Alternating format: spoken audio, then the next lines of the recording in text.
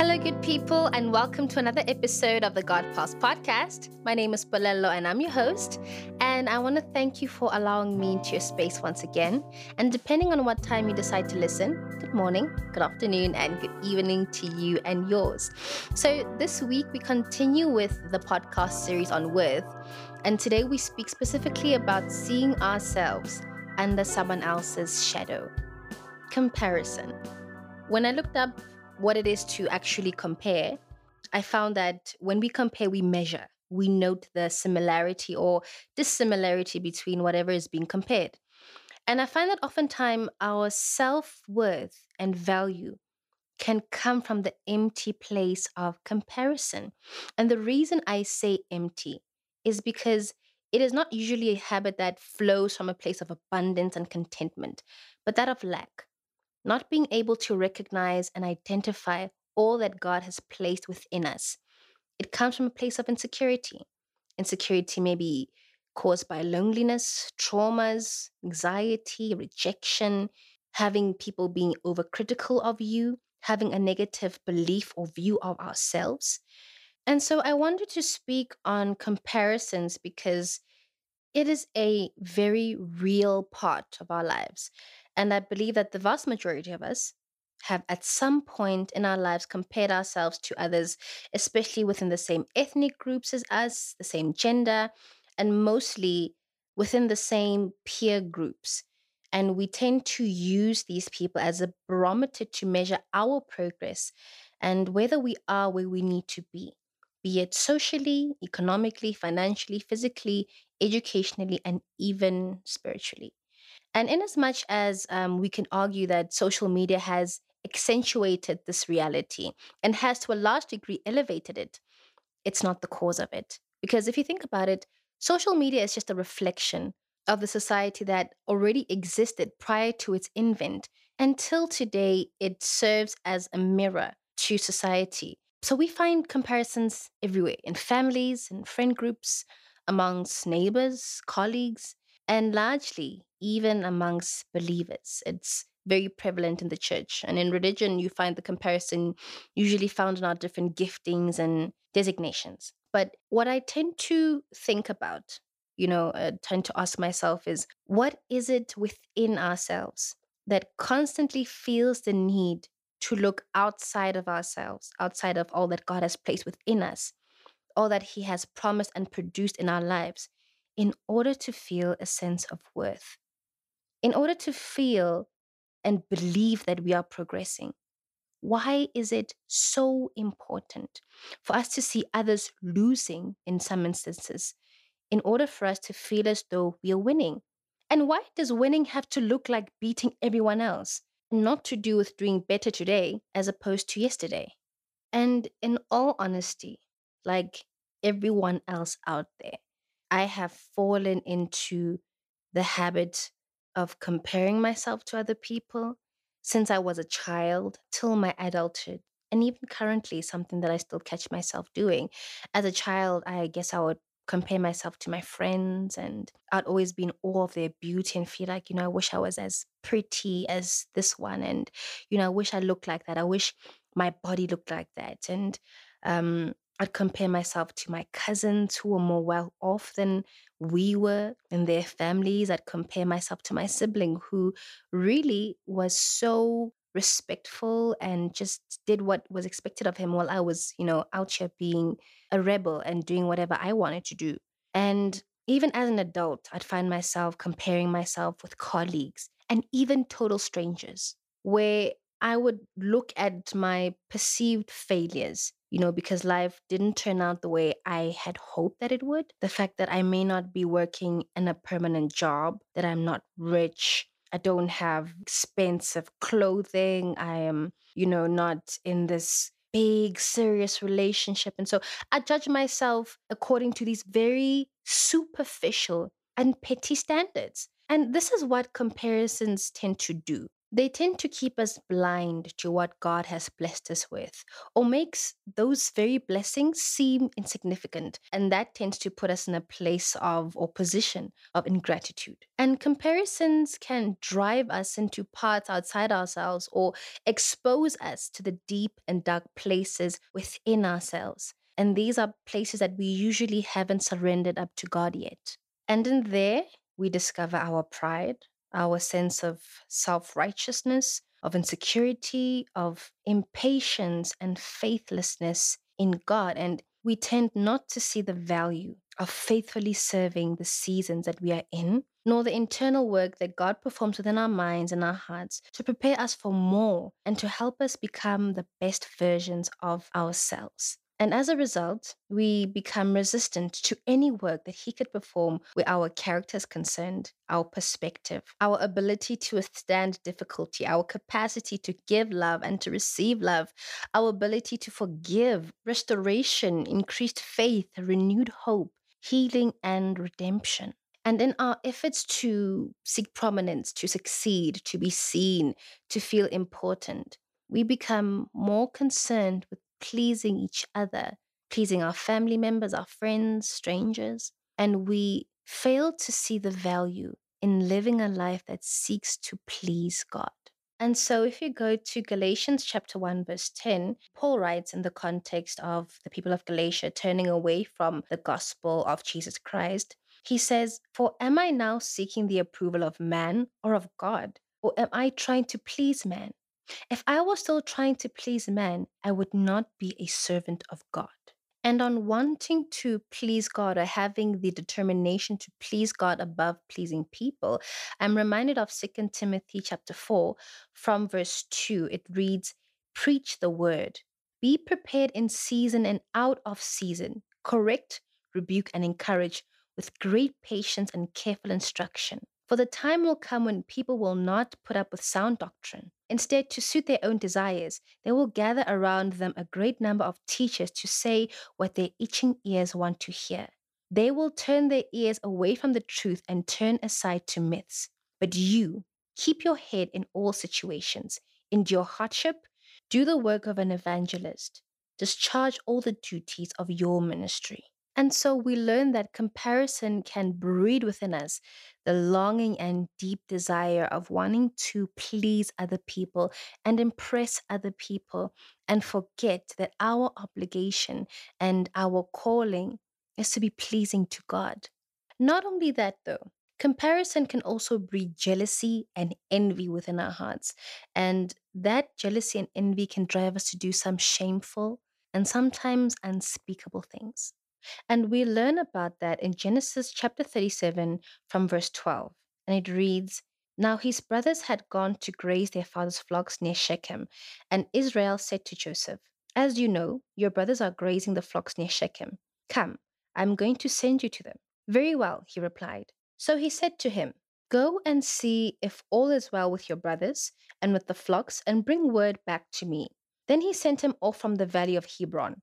When Joseph arrived at Shechem, a man found him wandering around in the fields and asked him, 'What are you looking for?' He replied, 'I'm looking for my brothers. Can you tell me where they are grazing their flocks?' 'They have moved on from here,' the man answered. 'I heard them say, "Let's go to Dothan."' So Joseph went after his brothers and found them near Dothan. But they saw him in the distance, and before he reached them, they plotted to kill him. 'Here comes that dreamer,' they said to each other. 'Come now, let's kill him and throw him into one of these cisterns and say that a ferocious animal devoured him. Then we'll see what comes of his dreams.' When Reuben heard this, he tried to rescue him from their hands. 'Let's not take his life,' he said. 'Don't shed any blood. Throw him into the cistern here in the desert, but don't lay a hand on him.' Reuben said this to rescue him from them and take him back to his father. So when Joseph came to his brothers, they stripped him of his robe, the richly ornamented robe that he was wearing, and they took him and threw him into the cistern. Now the cistern was empty. There was no water in it. As they sat down to eat their meal, they looked up and saw a caravan of Ishmaelites coming from Gilead. Their camels were loaded with spices, balm, and myrrh, and they went on their way to take them down to Egypt. Judah said to his brothers, "What will we gain if we kill our brother and cover up his blood? Come, let's sell him to the Ishmaelites and not lay our hands on him. After all, he is our brother, our own flesh and blood." His brothers agreed. So when the Midianite merchants came by, his brothers pulled Joseph out of the cistern and sold him for 20 shekels of silver to the Ishmaelites who took him to Egypt. When Reuben returned to the cistern and saw that Joseph was not there, he tore his clothes. He went back to his brothers and said, "The boy isn't there. Where can I turn now?" Then they got Joseph's robe, slaughtered a goat, and dipped the robe in the blood. They took the ornamented robe back to their father and said, "We found this. Examine it and see whether it is your son's robe." He recognized it and said, "It is my son's robe. Some ferocious animal has devoured him. Joseph has surely been torn to pieces." Then Jacob tore his clothes, put on sackcloth, and mourned for his son many days. All his sons and daughters came to comfort him, but he refused to be comforted. "No," he said, "in mourning will I go down to the grave to my son." So his father wept for him. Meanwhile, the Midianites sold Joseph in Egypt to Potiphar, one of Pharaoh's officials, the captain of the guard. And so Joseph's story is that he was favored by his father, Jacob or Israel, because he had him in his very old age. And more so, Jacob would have dreams of straws of grain bowing to him and him being the bunch that is elevated, and the stars and the moon bowing to him in two separate dreams.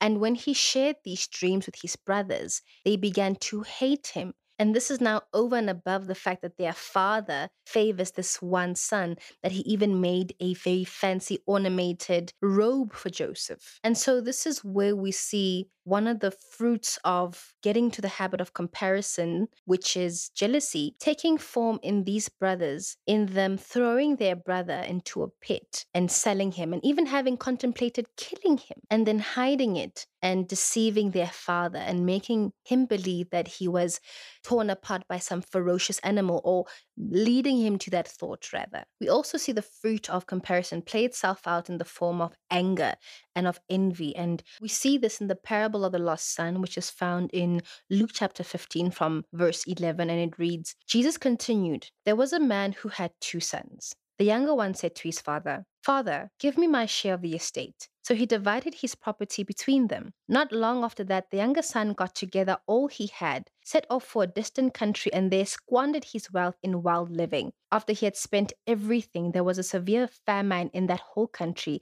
and he began to be in need. So he went and hired himself out to a citizen of that country, who sent him to his fields to feed pigs. He longed to fill his stomach with the pods that the pigs were eating, but no one gave him anything. When he came to his senses, he said, 'How many of my father's hired servants have food to spare, and here I am starving to death? I will set out and go back to my father and say to him, Father, I have sinned against heaven and against you. I am no longer to be called your son. Make me like one of your hired servants.' So he got up and went to his father. But while he was still a long way off, his father saw him and was filled with compassion for him. He ran to his son, threw his arms around him, and kissed him. The son said to him, 'Father, I have sinned against heaven and against you. I am no longer worthy to be called your son.' But the father said to his servants, 'Quick, bring the best robe and put it on him. Put a ring on his finger and sandals on his feet. Bring the fattened calf and kill it. Let's have a feast and celebrate. For this son of mine was dead and is alive again. He was lost and is found.' So they began to celebrate. Meanwhile, the older son was in the field. When he came near the house, he heard music and dancing. So he called one of the servants and asked him what was going on. 'Your brother has come,' he replied, 'and your father has killed the fattened calf because he has come back safe and sound.' The older brother became angry and refused to go in. So his father went out and pleaded with him. But he answered his father, 'Look, all these years I've been slaving for you and never disobeyed your orders. Yet you never gave me even a young goat so I could celebrate with my friends. But when this son of yours who has squandered your property with prostitutes comes home, you kill the fattened calf for him.' Verse 31 reads, 'My son,' the father said, 'you are always with me, and everything I have is yours. But we had to celebrate and be glad, because this brother of yours was dead and is alive again. He was lost and is found.'" And this passage of the parable of the lost son makes me realize that even when we are in our lane, serving the way that we should, doing everything that we're called to do, being good stewards of the things that God has given us responsibility over, doing all the things that we're called to do, even then, we can still fall into a pit of comparison, like the other brother of the lost son, where he was faithfully serving, doing all that was required of him. And when his brother returned home, he was celebrated, even though what he did may have been seen as insolent. And we might think that he was justified in his anger. But was he though? Instead of celebrating that his lost brother finally came back, even though he left on account of his own foolishness, the fact that he came back and is unharmed and is okay and came back with humility and was ready to humble himself before his father and admit his wrong. He couldn't see past his own anger and the fact that he had been there on his father's side the whole time. And so, right there and then, we see the envy and we see the anger. And that's the thing with comparison at times, that it can come so excellently disguised, and we feel as though we are justified in our comparison and in the fruits that it bears within us. And right there and then, we fail to see all the good that we've cultivated, all the blessings we have going on in our lives, all the good things about ourselves that we contribute the small ways and in the bigger scheme of things. Another passage in the Bible that we can look at that is widely known with regards to comparison is found in 1 Corinthians chapter 12, verse 12. And it reads, "For just as the body is one and has many members, and all the members of the body, though many, are one body, so it is with Christ. For in one spirit we were all baptized into one body, Jews or Greeks, slaves or free. We were all made to drink of one spirit. For the body does not consist of one member, but of many. If the foot should say, 'Because I am not a hand, I do not belong to the body,' that would not make it any less a part of the body. And if the ear should say, 'Because I am not an eye, I do not belong to the body,' that would not make it any less part of the body. If the whole body were an eye, where would be the sense of hearing? If the whole body were an ear, where would be the sense of smell? But as it is, God arranged the members in the body, each one of them as He chose. If all were a single member, where would the body be? As it is, there are many parts, yet one body. The eye cannot say to the hand, 'I have no need of you,' nor again the head to the feet, 'I have no need of you.' On the contrary, the parts of the body that seem to be weaker are indispensable, and on those parts of the body that we think less honorable, we bestow the greater honor. And our unpresentable parts are treated with greater modesty, which our more presentable parts do not require. But God has so composed the body, giving greater honor to the part that lacked it, that there may be no division in the body, but that the members may have the same care for one another. If one member suffers, all suffer together. If one member is honored, all rejoice together. Now you are the body of Christ and individually members of it."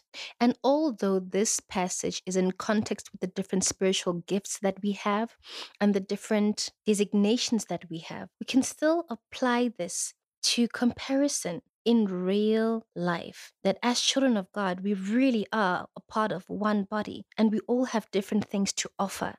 And that's the beauty about us, that we're all different, all coming from different backgrounds, ethnicities, genders, age groups. There's so many different people who have so many different things to offer, different perspectives, giftings, things about them that make them unique, with life happening for them at different paces and different things coming out of their lives, that we have so much to appreciate. Instead of comparing ourselves to the next person and what they have and what we don't have and how they look like and how we perceive ourselves, it's an opportunity to appreciate the beauty of God's creation of ourselves. The last scripture I'll be reading from is found in Philippians chapter 2, also in the English Standard Version, and we're reading from verse 3, and it says, "Do nothing from selfish ambition or conceit, but in humility count others more significant than yourselves. Let each of you look not only on his own interests, but also to the interest of others. Have this mind among yourselves, which is yours in Christ Jesus."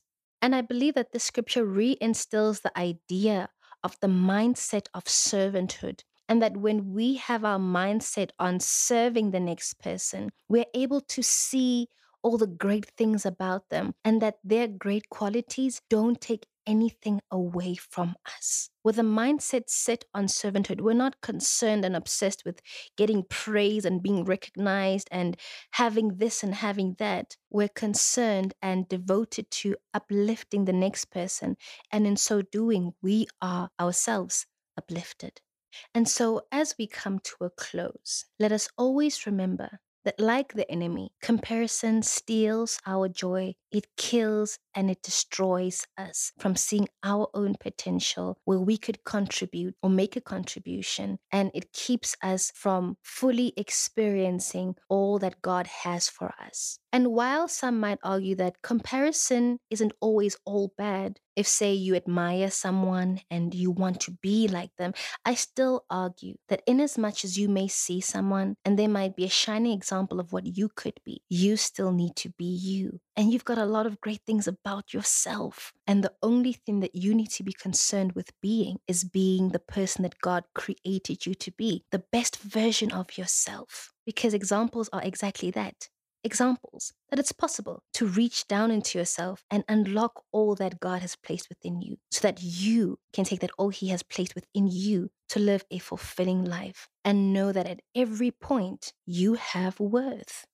And so, as we wrap it up, I'd like to suggest an amazing song to you. I say it's amazing because I think it's amazing, and it just makes me realize how God is always so determined and is always in the business of pursuing us.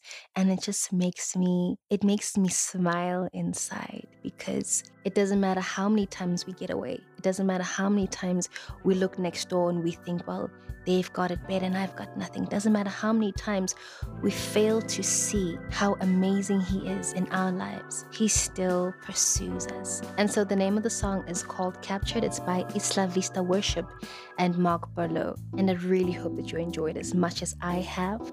I'll link it in the description. And yeah, I hope that you enjoyed. So that's it for today's episode. And I want you to know that, man, you are enough. And you may not have all that you want right now. You may not be where you want to be or where you thought you'd be at this point, but trust and believe that you are exactly where God needs you to be and wants you to be right now. Allow Him to work on your character, on your personality, on your mind. Allow Him to work on that self-esteem. Allow Him. He'll fix the finances. He'll fix the education. He'll fix everything. But seek first His kingdom, yeah? And all those things will be added. So that's it from me. I love you. God loves you. God treasures you. And I hope you never, ever neglect that fact. Until next week.